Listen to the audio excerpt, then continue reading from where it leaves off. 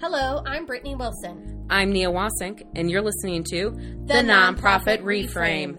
Together, Nia and I have over 30 years of nonprofit experience. We've worked the program side, the business side, and everything in between. We are reframing the nonprofit experience by challenging the status quo, because we know that nonprofits and their staff are undervalued, under-resourced, and unrelenting.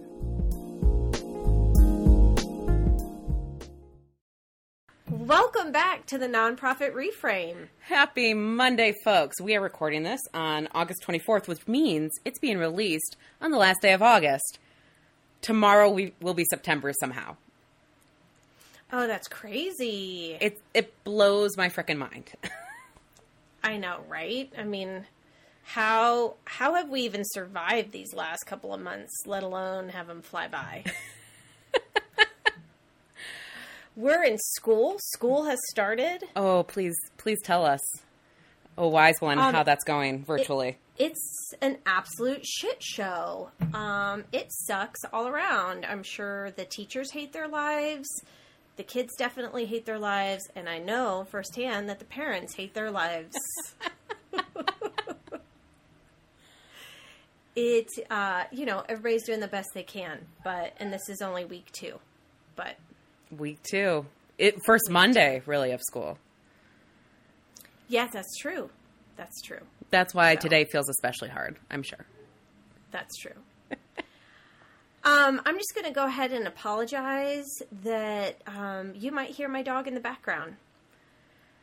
I feel like that's just going to be a thing. Yeah, our listeners should know at this point. We are just thrilled that we're even getting an episode out every week. Because we're in the middle of a pandemic and it's absolute chaos 24/7.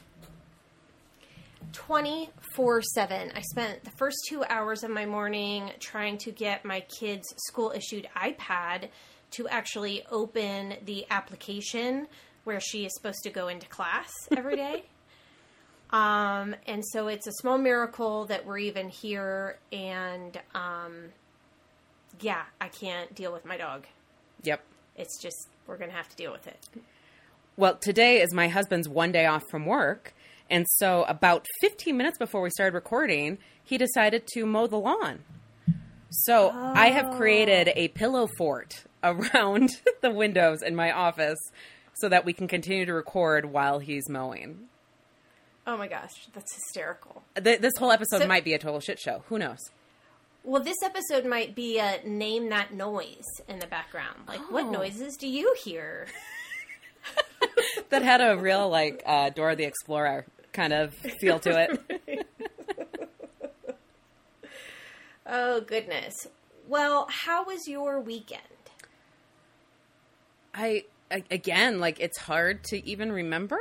I woke up this morning and my brain told me it was Saturday.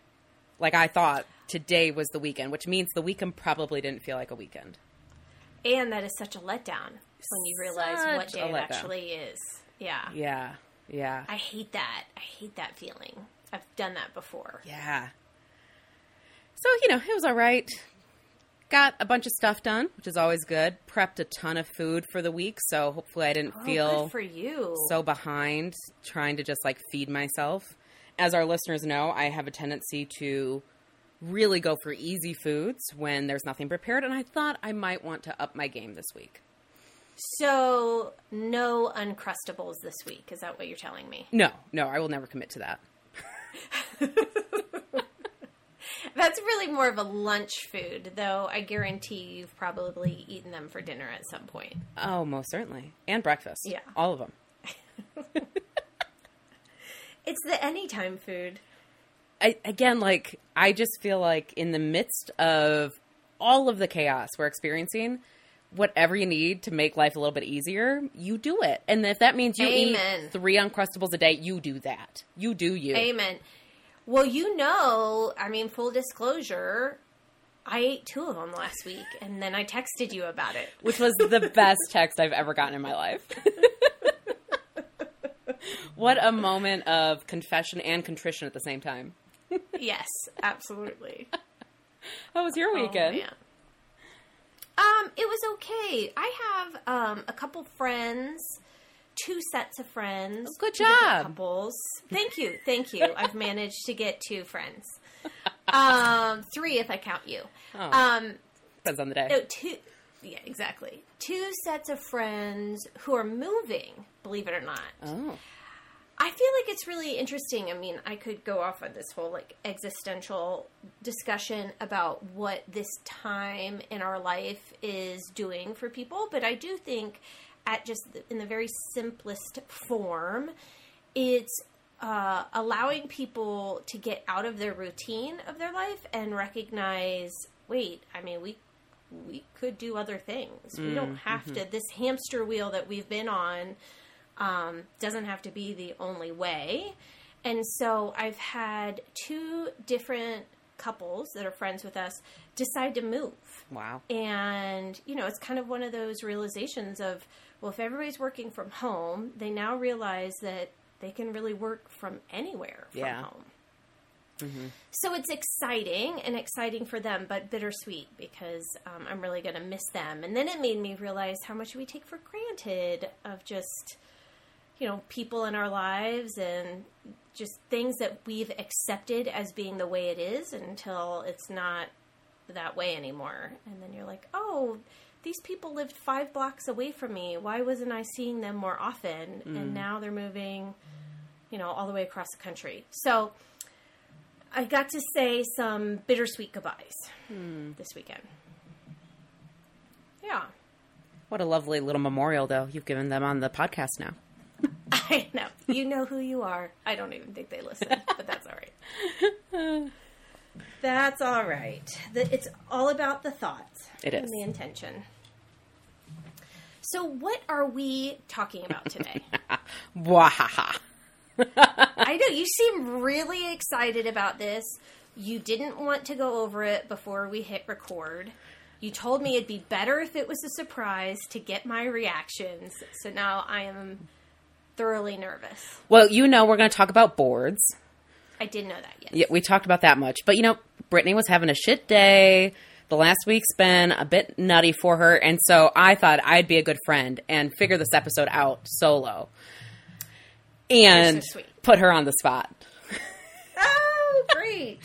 So I do this. And boards are one of my favorite topics. I know. Well, I do this training in the community for folks who want to join their first board or are kind of new to board service. And I've had the opportunity to do it actually like 2 or 3 times in the last few months. And it's really great because you get these folks, most of whom are totally outside the sector. They've just kind of been mulling over like, oh, I should join a board. What does that look like? And so then they get to come to my training, and I start off and give a nice overview of just the sector as a whole, do a little bit of myth busting for them, and then dive into some board roles and responsibilities. So what I have done is I've pulled out all of the little quiz questions in my training that I thought I'd pose to you, Brittany, as a nonprofit veteran.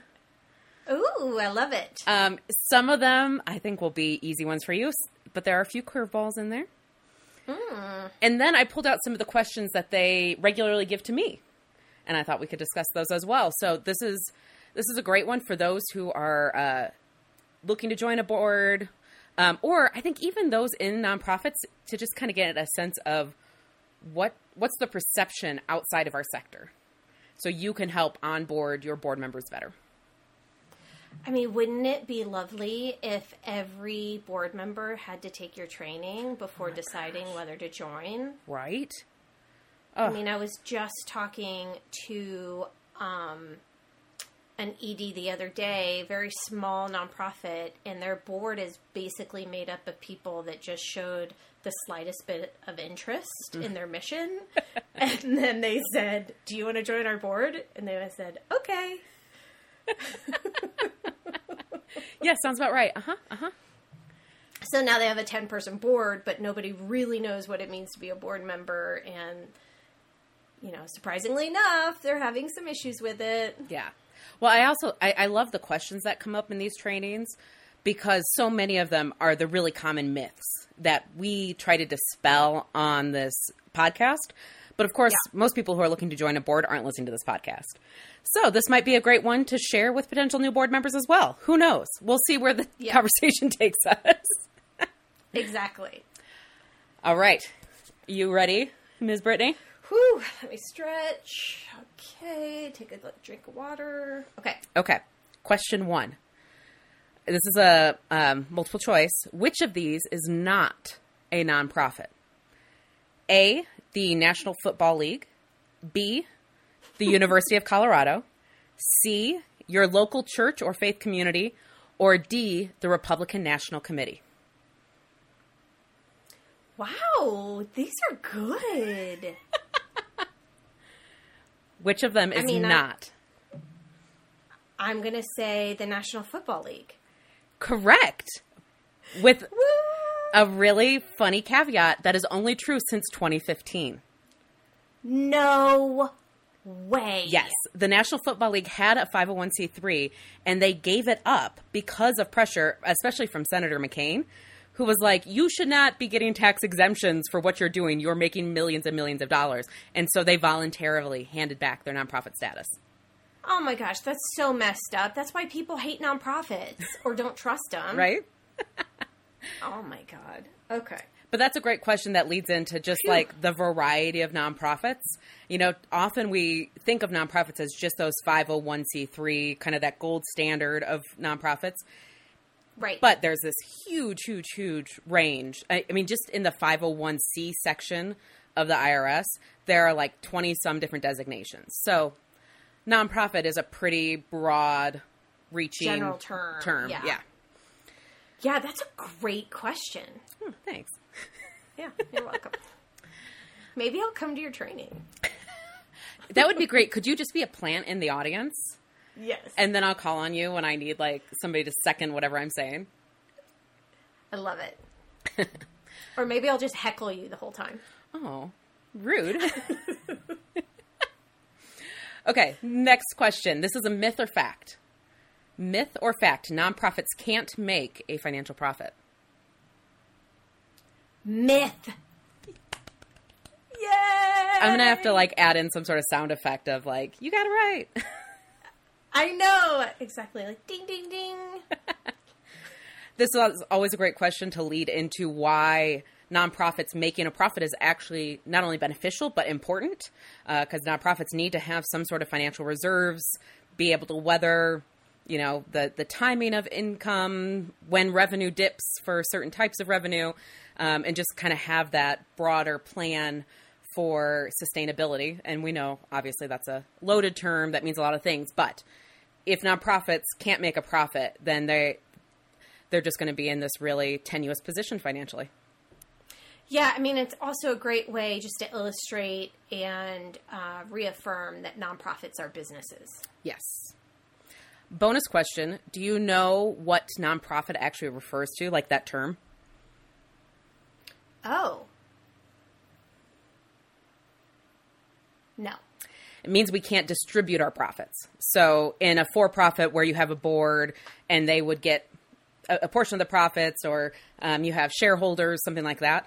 Nonprofits means any profit has to be reinvested into the organization and into the mission. Love it. Yes. Bonus question. Do you know how to say nonprofit in French? Let me look up our text chain where we talked about it. Do you remember? I don't. No, I don't remember at all. But it wasn't flattering. No. I mean, it's probably more along the lines of like NGO in French. Yeah. Is what they actually call it. Anyway. We'll save that for our all French episode that we're doing. Right. That one's coming up. Can't wait for that. Mark your calendars. Oh, God. Why did my stomach just start hurting like I was in French finals in college again? Now you know how I feel. I'm like, what if I get one of these wrong? My reputation just goes down the drain instantly. Well, I'm quite certain you'll get this one right. Okay. Myth or fact, again, a well-run nonprofit should have low overhead costs. Myth. Yay. Well done. Thanks. this, of course, just opens that door to talk about overhead, which we talk about a lot on the podcast. I kind of give a little background on how this concept of overhead as a way to vet nonprofits came to be and why it doesn't actually work. A nonprofit that doesn't invest in overhead isn't necessarily doing work, and vice versa. Exactly. Okay, next one, myth or fact. Nonprofits can lobby and be involved in legislation. Ooh, that is fact. They can lobby they just can't lobby for a candidate. Spot on. Yep, you got it. So the Johnson Amendment is what prohibits nonprofits for endorsing or opposing specific candidates, but nonprofits absolutely can and should be involved in promoting or opposing legislation, advocating for the needs of their clients, their organization, their causal area, etc. Yeah, especially right now. Yes. Well done. See? You're knocking it out of the park. Okay. Myth or fact, nonprofits get most of their money from private foundations.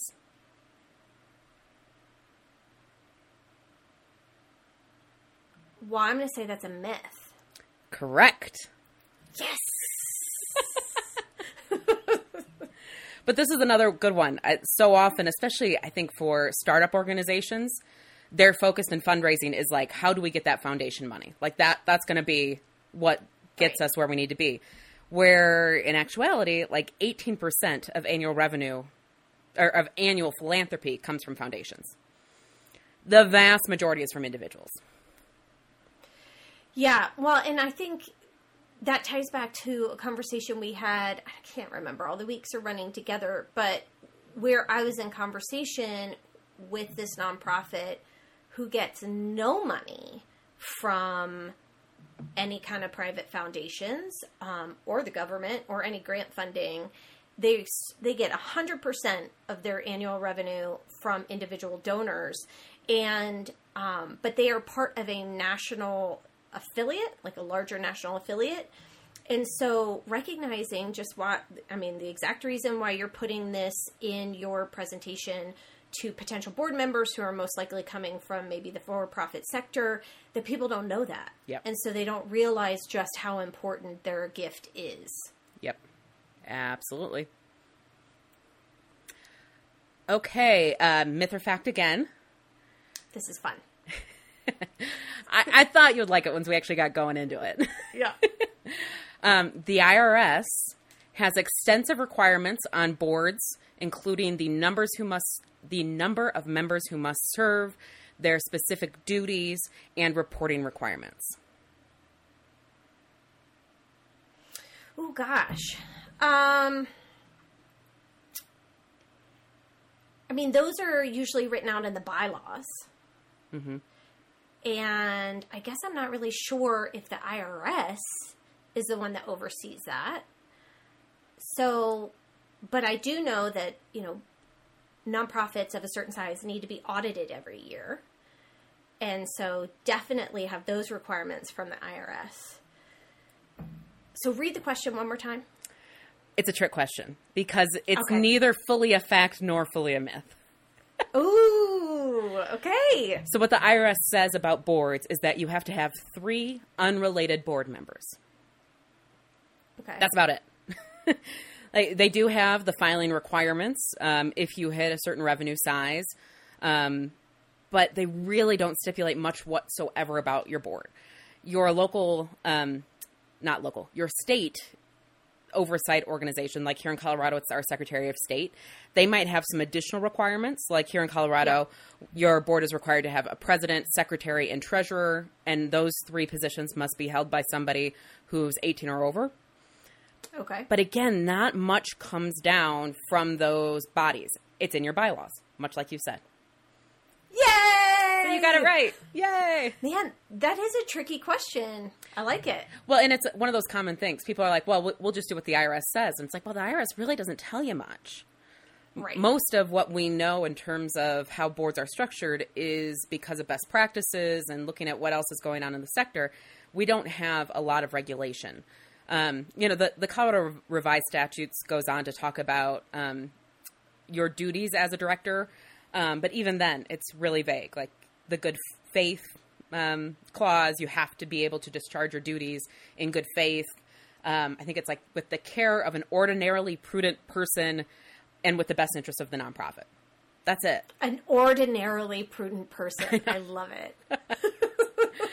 Which I take to mean like you don't have to get a special certification, right? You don't need a lot of credentialing. You just have to be ordinarily prudent. Wow.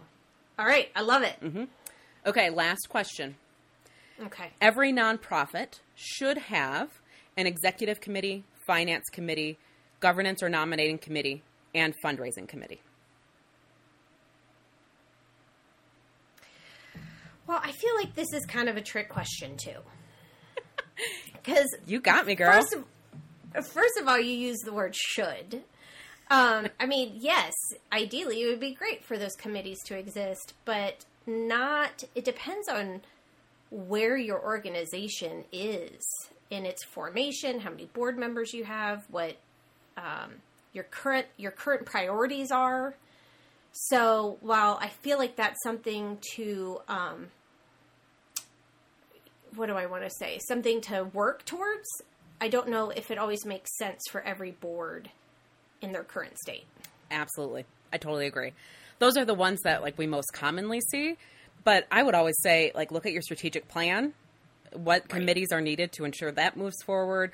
Look at where maybe you need recruitment support. I was just working with an organization recently where the last 2 times it's come up for their treasurer to be nominated, they've had nobody with real finance background. And I was like, oh, okay, not only do you have this immediate need, but you have a succession planning issue. Let's create a finance committee where you can start bringing people with finance expertise into the organization, prepping them to take on that role. Right, exactly. And I've worked at a lot of nonprofits where we've had some of those committees. For example, I'm thinking fundraising committee.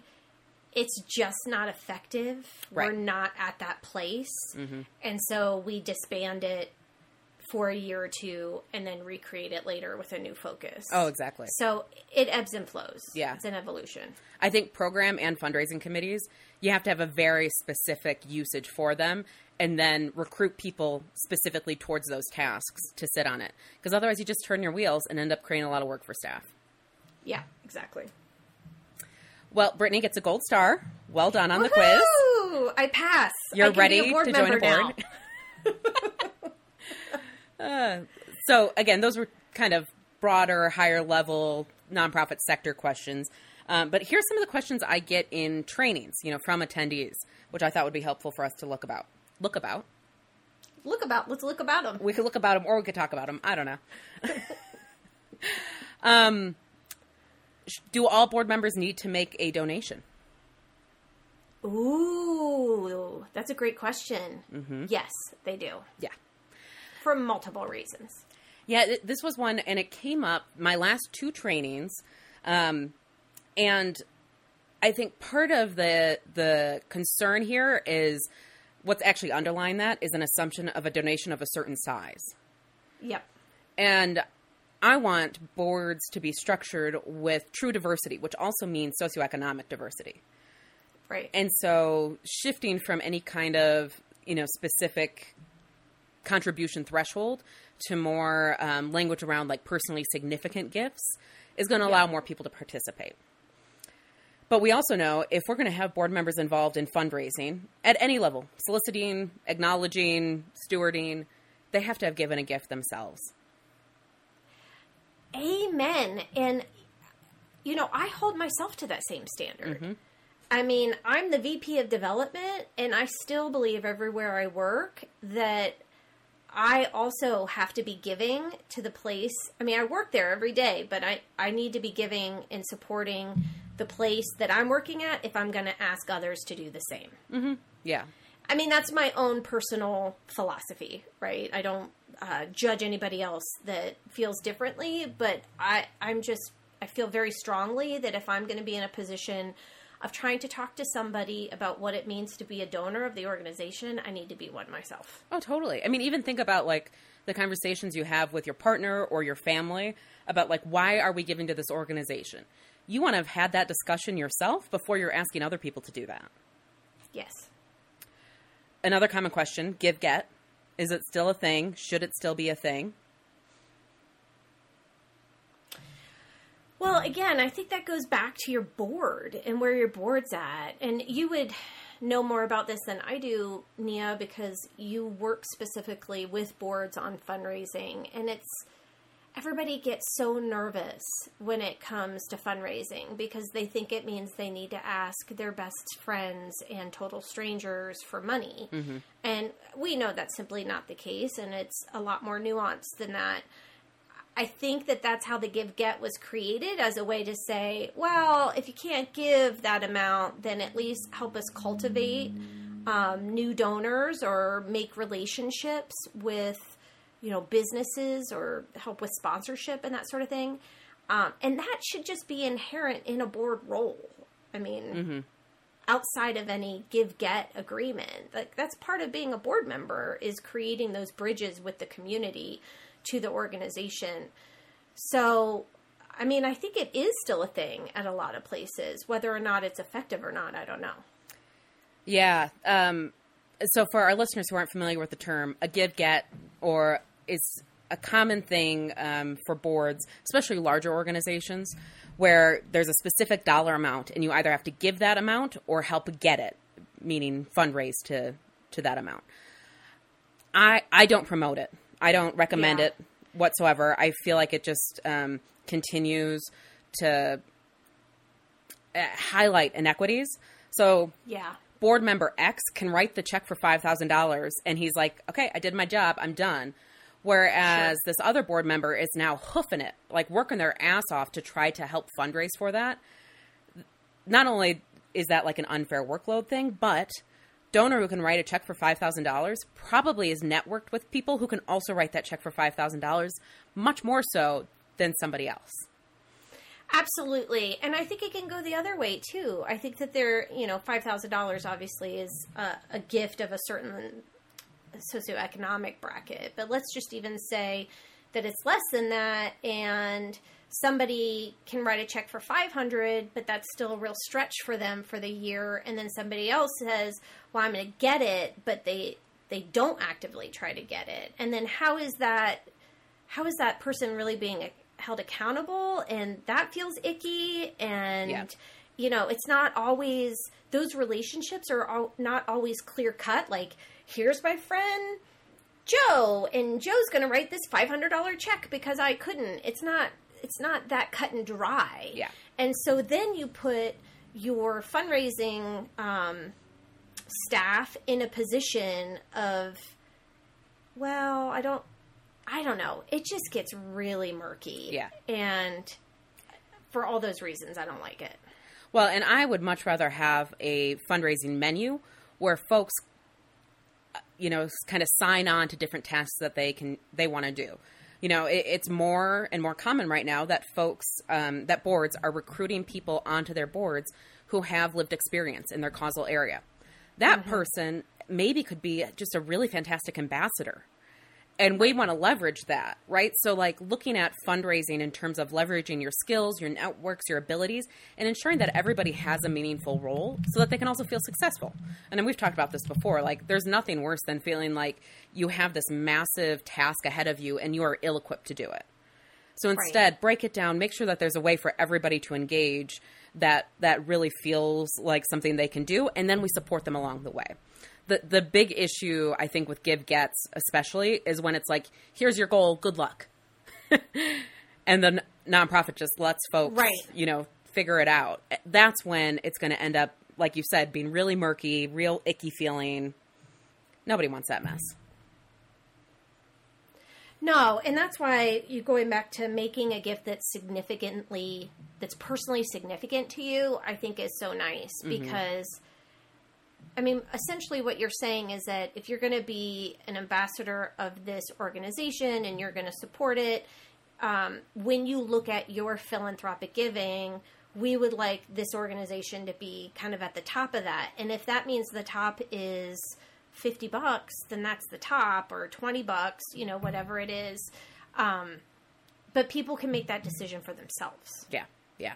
I think that's where you get into really icky waters, is when you are coming up with a number and it's being dictated. Yes. Oh, absolutely. I do a separate training just for fundraising for board members. And that's one of the top things I say, is that, we ask board members to be involved in fundraising, and then we don't support them. We don't train them. We don't involve them in decision-making around our fundraising plans. So they're not bought in and supported in actually doing the fundraising. Right. So totally agree with everything that you just said. And I feel like this is a time for like a real paradigm shift in board fundraising. Let's find ways that people can meaningfully be involved, that supports the organization, that builds more community around fundraising, instead of just seeing our board members as folks to go out and make big asks. Right. Exactly. Yeah. Okay. Another question I get a lot. How do you know if it's a good organization? Oh my. Wow. Well, because they're saying, can you just go to Charity Navigator and see if they're gold, platinum, whatever sort of thing? Well, I think, we've talked about this a lot, and we brought it up before a couple weeks ago about really trying to get to know the organization. Mm-hmm. So making those personal relationships. I know not everybody has that time. And so sometimes that's where it's nice to have board members. And, I maybe don't have time to vet this organization, but I know Sarah, and Sarah's on their board, and I trust Sarah, and I can talk to Sarah about it. But I don't know if there's one clear-cut answer to that. No, and there shouldn't be. Right. First off, what a values judgment. Holy shit. Right. And there's no way to say, like, this is an A+ organization and this one is not. What's most important is, getting to know them, making sure it aligns with your values, not just the work they do, but the way they go about their work. And so I always recommend when folks are looking at a nonprofit to potentially join a board, they should be interviewing the organization just as much as the organization is interviewing them, right? Like, you want to make sure that it's going to be a place where you can contribute, and maybe not everything's perfect, but can you have a voice in changing that? So, saying a nonprofit is good, bad, or otherwise is really neither here nor there. Well, I know I worked for a nonprofit one time where we worked with youth, and we worked closely with Planned Parenthood. We gave out prophylactics. We made them, easily available for the youth that we worked with. And there was someone, and this goes for staff too. I think this was a person that came that was looking to be a staff member, but board member as well. If your values are not in line with that, if you're coming from a place of saying, no, it's abstinence all the way, and we shouldn't be doing that, and that's enabling, sexual proclivity, yada, yada, well, then it's probably not the organization to be involved in. Exactly. Yep. Spot on. And sometimes it's not as obvious, right? Mm-hmm. Because from the outside, they're saying, well, I care about kids, so of course. Whereas if it was something like Planned Parenthood, then they already have those preconceived notions or the information of what services are offered, and they can make that judgment from the get-go. So that's why it really is important to learn about the organization and their program delivery to see, just like you said, if it lines up with your values. Yeah. And some organizations will have more extensive kind of vetting processes, which allow you as a candidate to really get to know them. Some don't. And so then it's on you as that candidate to say, actually, I'd love to meet with the board president myself. I want to meet with staff and tour the facility and understand more about the programs. Right? Like, again, you should be really understanding that organization to make sure that it aligns with your own values and understanding of the work and all of that before you get involved. Maybe join a committee first, right? So you can really see it from the inside out. Yeah. Lots of ways to learn before just saying, yep, sign me up. Okay, last question for today. Obviously, I have pages and pages and pages of these, but for this episode, how are nonprofits working on issues of diversity and equity? Ooh. Mm-hmm. Yeah. I'm just going to let that sit right there for a second. It's so hard because it feels like most nonprofits are really late to the show. Yeah. I don't know, though. I mean, yes, and I feel like we're all late to the show. True. Totally. Yep. Meaning, I don't think that it's specifically our sector. Yeah. Because I am finding more and more business people that I work with who are saying, yeah, my business doesn't do anything. Yeah. And they're scrambling right now to try to pull something together. So, yeah, I don't, my first inclination would be ask them back, well, what's your business doing? Yeah. Well, I think this is where, like, that moral superiority that nonprofits have, it's got to be, chopped down a few notches. Yeah. Because, yeah, I was just listening to a training last week, and they were reiterating that, like, 92% of nonprofit boards are white still. Oh, gosh. I know. It's really awful. So, yeah, we have a lot of work to do. I feel like most of the nonprofits I'm interacting with, especially at the board level, they're still at that education piece, right? Like, we have to get some common language around this because we can't get to a plan until we are talking the same way, using the same terms, understanding its relevance, which I actually agree with, as long as the next step is action. Yeah. As long as we're going to take that learning and implement it and do something. If training is the final step, what a waste of time and money. Or the only step. Right. Yeah. Yeah. Yeah, absolutely. I mean, I think that everyone's eyes have been opened, unfortunately, a lot later than they should have been. But I know that in my line of work and with my colleagues, there's a lot of conversations about it. Mm-hmm. And, part of that, I think, comes from the top. I think there needs to be leadership involved. And, we've said it so many times. It really needs to be, what's the word I'm trying to say? Integrated into all parts. I know, I wish you could see my hands. Integrated into all parts of the work, right? Yeah. And that work includes staff meetings. That work includes public webinars that you're doing. That work includes board meetings. I mean, it's got to be at every level and in all parts. Yeah. And there needs to be leadership that's yes, leading, but also kind of holding everybody accountable for that. Absolutely. And constantly bringing it back into the conversation. Yep. Yep. Well, and I think at the board level, too, it's this constant checking in on the cultural aspects of boards and board meetings that uphold white supremacy, patriarchy, right? Like those kind of systems that need to be dismantled, because it happens in our boardrooms constantly. Yes. And I can say, as a younger woman who often finds myself in positions of leadership, the number of times that I have been cut down, set aside, talked over by especially older white men, I couldn't even fit on my fingers. I can't imagine being a person of color walking into that space as well. So if we're not addressing these, like the cultural things in our boardrooms that are built in these systems of oppression, we're going to continue to exclude people of color, women, young people, right? Like all these folks who we keep saying we want at the table, but we are not willing to do the work to give them a voice. Right. And then once we actually gain some diversity on our boards, what are we doing to create an environment that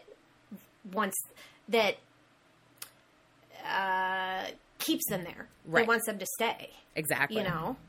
Like it goes without, no, it doesn't go without saying, because if it went without saying, we wouldn't be having the conversation. But it can't be just a box ticked. Yes. Right? So once you actually have recruited diversity onto your board, what are you doing to make them feel comfortable, heard, and creating a culture where they want to stay? Because otherwise, they'll peace out. Yeah. Well, actually, a colleague of ours who works to try to get a lot of people of color onto nonprofit boards and also boards and commissions at the government level, she has story upon story upon story of people joining boards and then, like you said, piecing out because they have no voice. They have no say.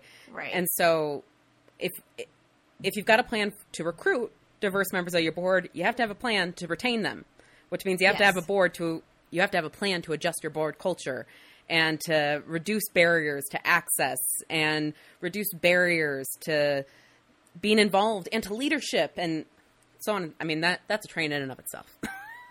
Yes. Yep. Wow. Good one. So, takeaways for folks who want to join boards. Think about it. Did we scare you enough? I mean, board members can be so powerful, and they really can be catalysts for organizations in a lot of different ways. But I can't tell you how many times I've either been on a board or talked to other organizations where it's like, yeah, we've got all these great people on our board, but they really just don't have the bandwidth for board service right now, so nothing gets done. Yeah. And it doesn't mean that you can't be on a board and have a full-time job. It just means that it needs to be enough, like you need to want it enough to contribute enough that you make the time here and there. Mm-hmm. And I think that that's sometimes what happens, is that people, they join a board with a really great intention, but it's really because their work told them that they should join a board, and then they get on it, and it's just not a priority for them. Yeah. And nobody says it has to be your first priority, but it is a commitment when you join it. Totally. So honor the commitment. Mm. Well, and I think, we often will talk about what the board expectations are in terms of time. Okay, you're going to have to spend 5 to 10 hours a month in meetings, sitting on committees, etc. But think about what else you need to do. If this is your very first board, you should be doing trainings, right? Like you should be coming to my training to learn these things about the sector, about board structures, about governance, because it's a new world for most folks. And the fact that we don't value our sector enough to learn about it and think we can just jump in and be effective is ridiculous. You should also plan to volunteer in other areas of the organization. So, I mean, granted, being a board member itself is being a volunteer, but volunteer in the programs. Right. Because that's why we love it.